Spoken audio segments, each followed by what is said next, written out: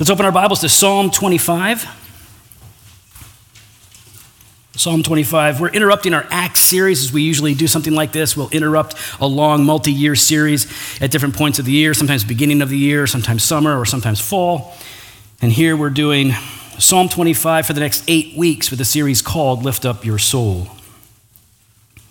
So I'd like to encourage you to spend time in Psalm 25 over these weeks for your own personal growth and devotion. I've been spending a lot of time here myself, and God has been gracious to use it. Psalm 25. To you, O Lord, I lift up my soul. O my God, in you I trust. Let me not be put to shame. Let not my enemies exult over me. Indeed, none who wait for you shall be put to shame. They shall be ashamed who are wantonly treacherous. Make me to know your ways, O Lord. Teach me your paths. Lead me in your truth and teach me, for you are the God of my salvation. For you I wait all the day long. Remember your mercy, O Lord, and your steadfast love, for they have been from of old. Remember not the sins of my youth or my transgressions. According to your steadfast love, remember me for the sake of your goodness, O Lord. Good and upright is the Lord. Therefore, he instructs sinners in the way. He leads the humble in what is right and teaches the humble his way. All the paths of the Lord are steadfast love and faithfulness for those who keep his covenant and his testimonies. For your name's sake, O Lord, pardon my guilt, for it is great. Who is the man who fears the Lord? Him will he instruct in the way that he should choose. His soul shall abide in well-being, and his offspring shall inherit the land. The friendship of the Lord is for those who fear him, and he makes known to them his covenant. My eyes are ever toward the Lord, for he will pluck my feet out of the net. Turn to me and be gracious to me, for I am lonely and afflicted. The troubles of my heart are enlarged. Bring me out of my distresses. Consider my affliction and my trouble, and forgive all my sins. Consider how many are my foes, and with what violent hatred they hate me. O guard my soul and deliver me. Let me not be put to shame, for I take refuge in you. May integrity and uprightness preserve me, for I wait for you. Redeem Israel, O God, out of all his troubles. This is God's word. Let's pray. Father in heaven, we thank you for your word. It is clear, and we know it is powerful. It is not like any other book. We know that you are its author, and that you have given it to us that we might know you and ourselves, that we might be changed. So teach us today and change us. In Christ's name, amen. Psalm 25 is, well, it's a psalm of lament of sorts, right? It's where David, and we don't know exactly what prompted him to write this. We do know a lot about his life, but he's going through some kind of a chaos that is painful, devastating, crushing to him. And so he writes this psalm. The psalm where he is lifting up his soul to God. This is for anyone and everyone who has ever experienced chaos. I'm using that term broadly. But what do you do when chaos arrives? How do you respond? How do people respond? Sure, that's a fine question, but how do you respond? Because we all know chaos. Either you've gone through it or in it right now, or you will go through it soon. It doesn't matter what age. Chaos is no respecter of persons. It hits everyone. Little boys who go to school know chaos in the form of, for an example, the intense, unrelenting bully who will not leave him alone. He ruins a period of time in this boy's existence where he feels crushed in his spirit, unable to enjoy the day or his friends. He lives in constant fear. He feels unworthy. He knows chaos coming from the outside, from an enemy. What does he do? Or a professional, a career woman who is working hard and is very gifted and trying to advance in her career, but she has an enemy in the form of coworkers or even an employer who is sabotaging her at every step. She's doing nothing wrong, but she's being hurt in the process. And so she's feeling crushed and overwhelmed. Chaos takes all kinds of shapes. You can think of the old man who, in his twilight years, through his own actions, has burned every bridge and eliminated every relationship and isolated himself to such a degree that he finds himself desperately alone. And it's his own doing, it's his own fault. And so the chaos in his life isn't the presence of all kinds of intense activity, it's absolute silence and isolation. And he's crushed by the quiet. What does he do? Sometimes chaos is just, it seems random. The super healthy person who gets suddenly sick and dies.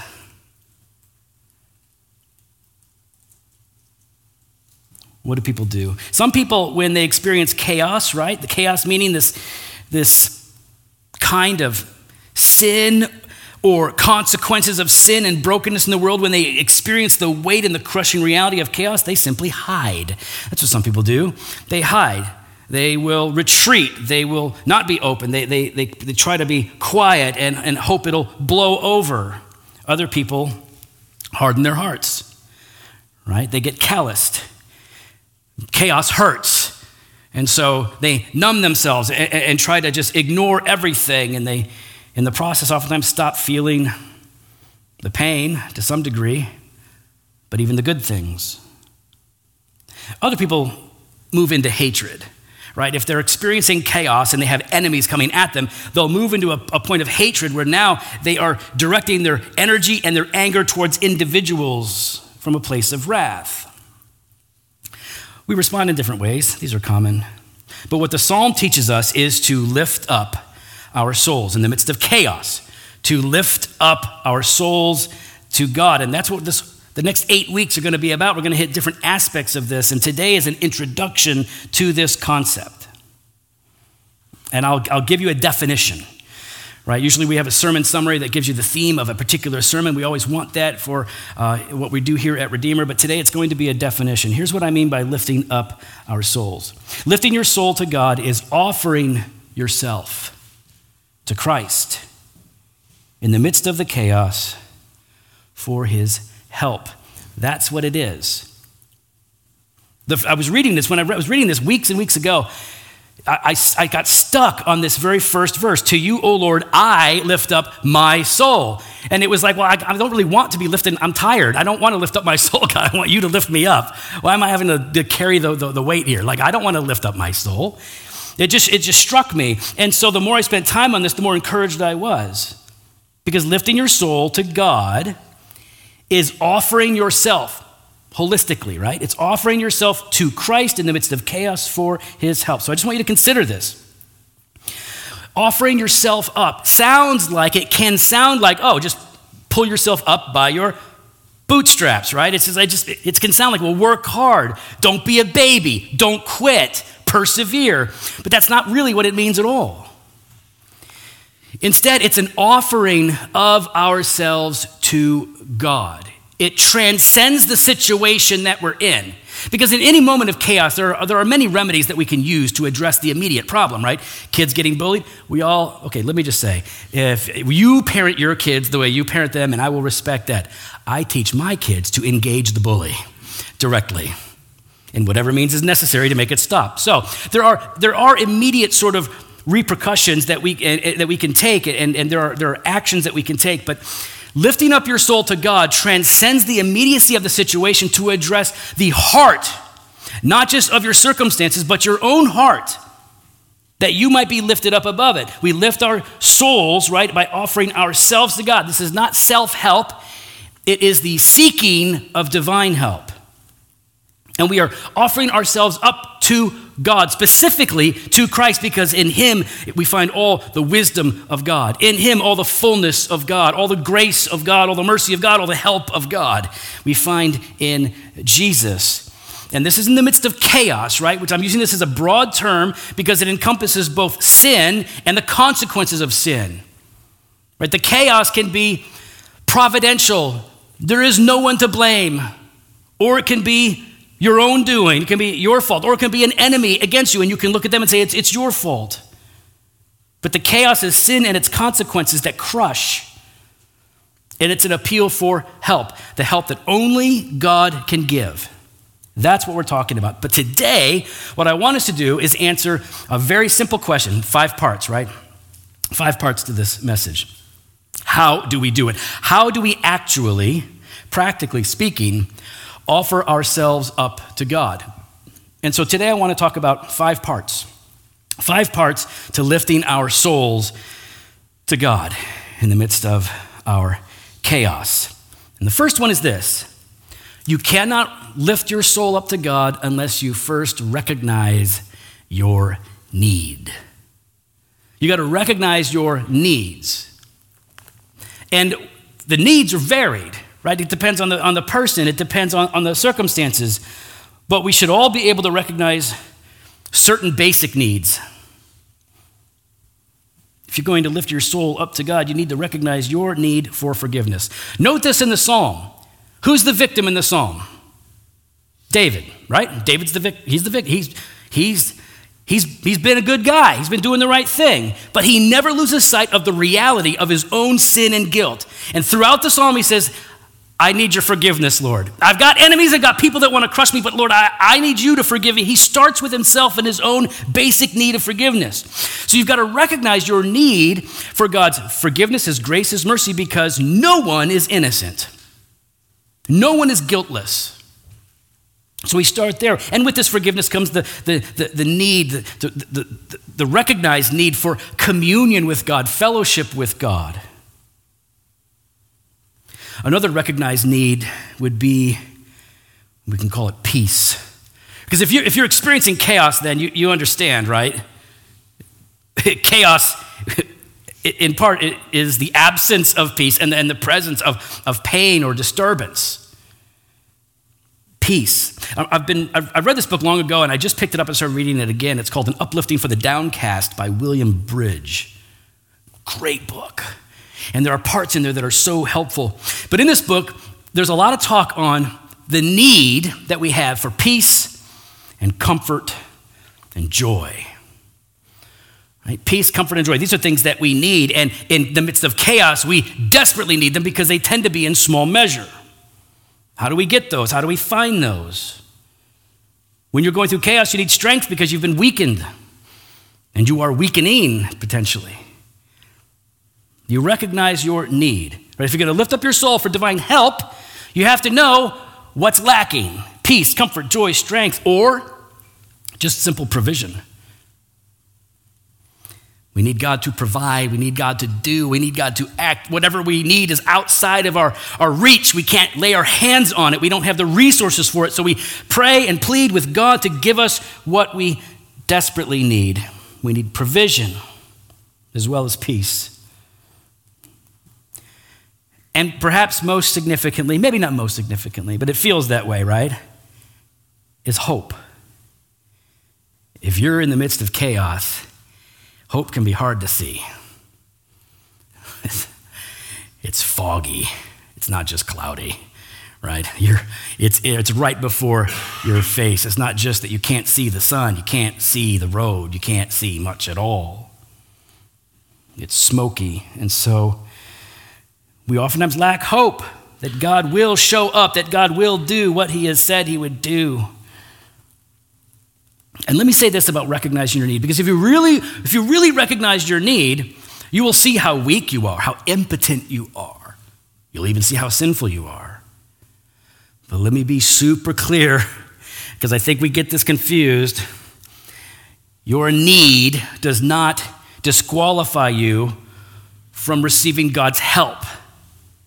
Some people think like I'm in such a low estate, I'm in such a bad estate, I'm in such a dangerous or dark place, or I'm just so crushed and vulnerable. Why would God look upon me? And the reality is that's how God saved you to begin with. God draws near to people like that, to people like you. He doesn't forget you, he forgives you. He comes to you. Your neediness is what fits you for God's mercy and grace. And you can't even begin to lift up your soul to God without embracing your need. Number 2, to lift up your soul to God means you must embrace your purpose. Now, we've talked about this quite a bit here at Redeemer, right? And I'll put it this way. There is a calling that we all have and that we all share, and then there are various callings within each of our lives individually. And each one of us should have good clarity on what these are for ourselves. Every Christian is created by God for God. The way the Puritans put this is our chief end is to glorify God and enjoy him forever, right? We exist to glorify the Lord. So there's this comprehensive calling on our life. And in the midst of chaos, when everything is swirling around us or we just feel cloaked in darkness, it's easy to forget this, for this to drift out of our mind. But knowing and remembering, no, but my first and primary calling is to glorify God wherever I am, whatever I am going through, is helpful because it orients us again, like a compass. And we then need to say, like, okay, that is my primary calling in life, but then what are my callings or responsibilities that God has given me in the life in which I live? So you could think, like, if you're a student, that's one of your callings. If you're a son or a daughter, then that's one of your callings. If you're a husband or a wife, that's your calling. Your vocation, your work, that's a calling that God has on your life, at least for the time. And recognizing those callings under the umbrella of the calling, again, orients us. That's the significance of embracing your purpose. It orients you to where you should be under the rule of God. Let me just read a couple of passages. Like 1 Corinthians 10:31, right? Whether you eat or drink or whatever you do, do all for the glory of God. Romans 11:36. For from him and through him and to him are all things. To him be glory forever. Amen. This is the way that Christians orient themselves in all circumstances, with this primary understanding that God is worth all glory, which means we then are created to reflect his goodness, his brilliance, his beauty in all that we do, in all that we experience. St. Augustine has this statement, and this speaks to that orientation aspect of this.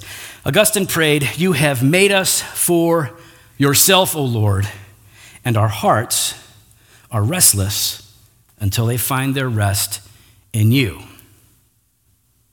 That's a very simple way to put it. In the midst of chaos, what do we need? Rest, peace, hope.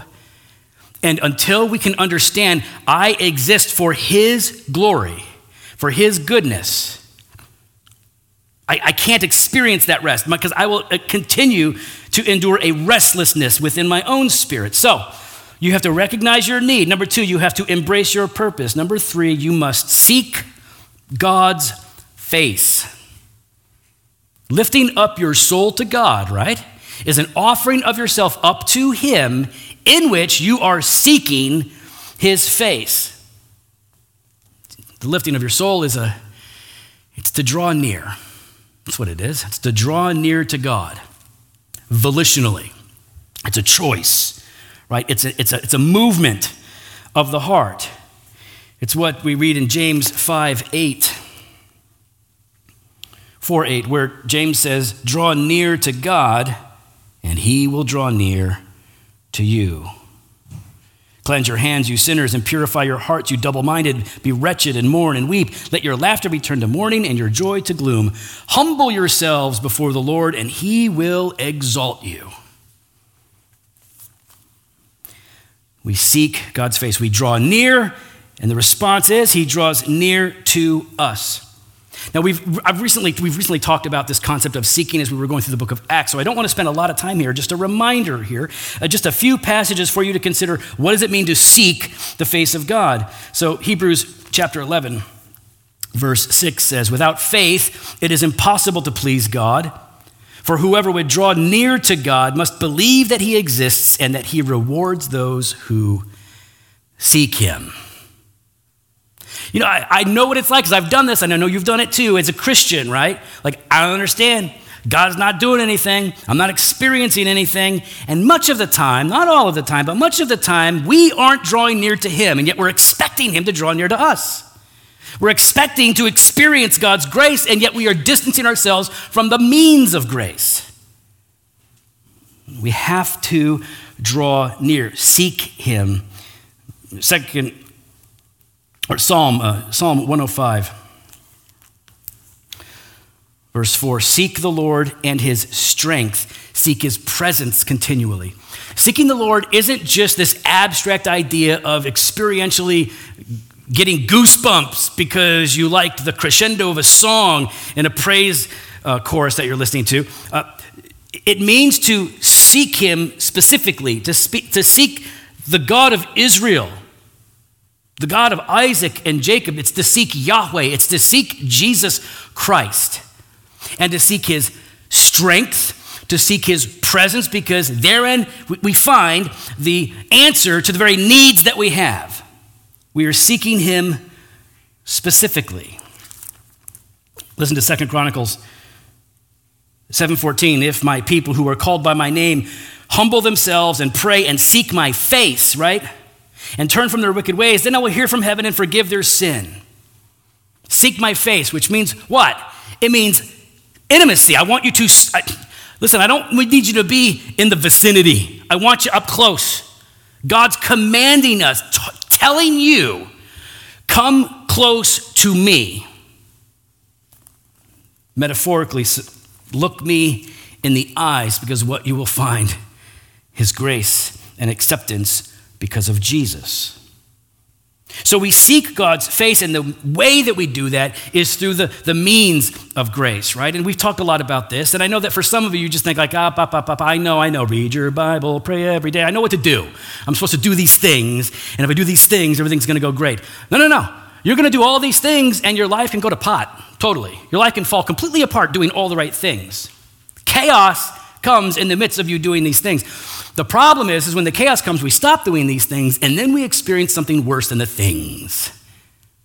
We experience coldness, hopelessness, a kind of loss of ourselves, not just our property.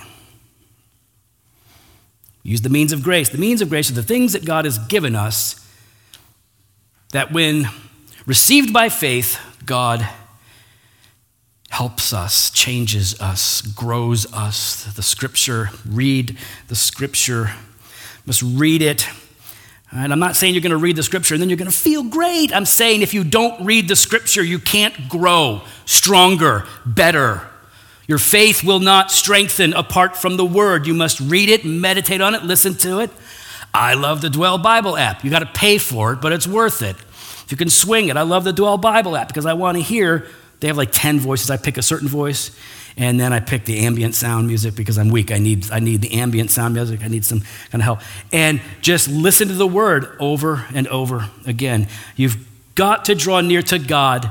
You have to seek his face through the means. That means the word of God or prayer, worship, where it all comes together, the ordinances, fellowship with other believers.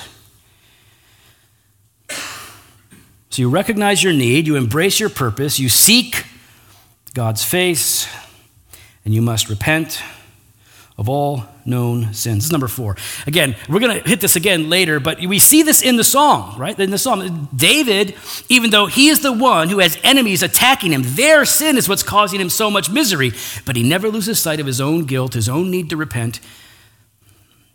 You cannot experience the joy of salvation if you don't recognize your need for it. You need forgiveness. You need forgiveness every bit as much as the enemy who conspires against you. And we have it. But it's almost like you don't have it if you don't remember that. I mean, you have it, but it's like the reality, like my sins are forgiven is great, but knowing that you were forgiven in the moment, that's heaven. That's beauty, that's relief, that's joy. So we must repent of all known sins. Just like we read in 2 Chronicles 7:14, right? Seeking is tied to repentance, right? Drawing near, lifting up your soul is always tied to repentance. Or when Jesus, in Matthew 4, verse 17, the beginning of Jesus' public ministry, it says, from that time, Jesus began to preach. So what's the first word of Jesus' message? It's repent, right? From that time, Jesus began to preach, saying, repent, for the kingdom of heaven is at hand. It's the same reality today, even for the Christian, right? Especially for the Christian. The kingdom of heaven is at hand, meaning God is close. He is near. He's not far away. So repent and receive his mercy. It's important that we not only recognize that we are guilty, that we are still sinful, but that we recognize our particular sins, our particular shortcomings. And this is not a time to simply beat yourself into a kind of misery where you are just consider yourself nothing but a beast or a worm, where you're buried in guilt. That's not what this is about. This is about recognizing the depth of our sin, the significance of our guilt, our need for God's cleansing and acceptance and justifying mercies, and receiving that, and letting that be a hallmark of our faith, our ongoing faith. By the way, this prevents us from being self-righteous, holier than thou, as we look at other people, even our enemies. Because we need forgiveness just as much as they do. We need to repent just as much as they do, if in an entirely different area. Recognize your need, embrace your purpose, seek God's face, repent of all known sins. Right? Don't let one by because in your mind it's smaller. I can tell you from experience, the Bible tells it, but I can tell you from experience, if you leave that sin alone, it grows, it doesn't die. Super long shelf life. Does not give up. Repent of all known sins. And again, this is another reorientation. It's like seeking God. Repenting is a reorientation. I recognize my need. I recognize God's grace. All of this. You cannot lift your soul up to God unless you get this. And then fifth, finally, to offer yourself up to God is to believe God's promises. Got to believe the promises of God. Here we're talking faith, right? What is faith? Faith is not agreeing to a fairy tale. Don't let your unbelieving friends mock your faith as if it is a wishing or a pretending. It is not. Faith is a reliance upon what God has said and done. Hebrews chapter 11 says, faith is the assurance of things hoped for and the conviction of things not seen. It is not the assurance of things imagined. It's the assurance of things hoped for. And what are we hoping for? For the very promises of God. For restoration, for healing, for forgiveness, for a new creation, for a new order, for things to finally and be made right in this world where there is justice and peace and prosperity and flourishing for everyone. That's the end game, right? True and full redemption. This is what faith is. It's an assurance of things hoped for, dependence upon what God has said. See, faith is not just believing in God. I say this to myself a lot. It's not about believing in God, it's about believing God. Because he is, and he has spoken, and he has promised, and he has warned, he threatens. Believe him when he speaks. This is faith. And what faith does is faith rests or trusts, it receives, right? That's how it's said in John. As many as received him, that is Jesus, to them he gave the right to become children of God. How do you become a child of God? Well, by believing in Jesus. But it doesn't put it that way. It says by receiving him, because faith is a reception of God's promises. Faith has open hands and accepts.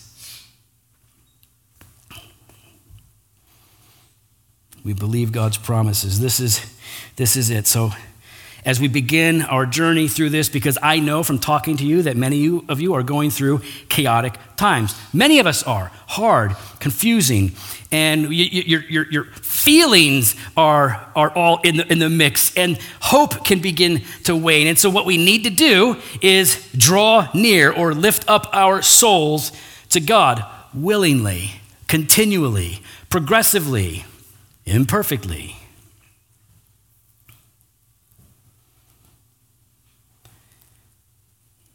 So it would be helpful if you knew what your chaos is. Because sometimes when it starts, we're not really sure, not really clear. It just doesn't feel right. You might be experiencing some depression or anxiety or something, but have some clarity. What is your chaos and what are you doing? Are you hiding? Are you hating? Are you hardening? Or are you lifting up your soul? Chaos is common. Chaos is common. Sometimes it's self-inflicted. Sometimes it's others initiated. Sometimes it's just providential. There's no one to blame. But it leaves all of us in the same basic position of need.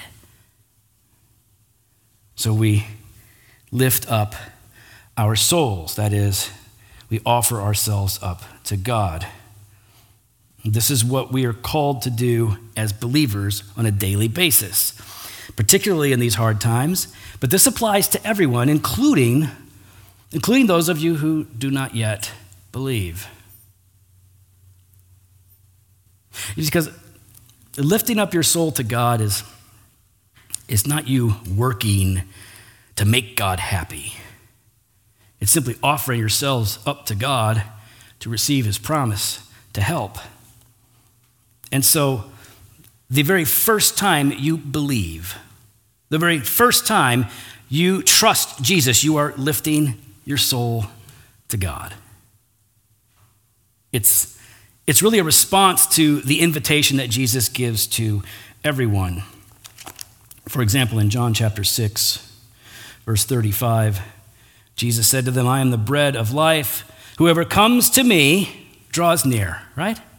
Whoever comes to me shall not hunger, and whoever believes in me shall never thirst. Jesus says, come to me, lift up your soul.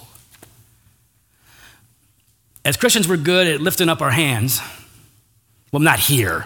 Most of you are a little too uptight for that, but me too. Some of you, some homeboy up here, man, whoa, he's doing it. That's all cool, man. Good. Do your thing. I love it.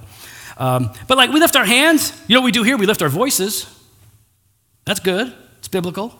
It's not enough. You have to lift your soul to God, and he will save you. He will heal you. He will support you. If you draw near to him, he will draw near to you.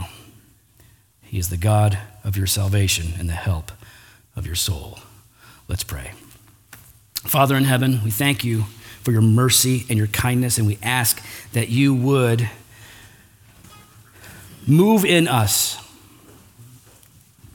that we would offer ourselves up to you, that we would seek you, that we would repent, that we would believe, that we would do all of the things you call us to do, knowing that as we lift up our souls, you are condescending in love to meet with us and to rescue us. In Jesus' name, amen.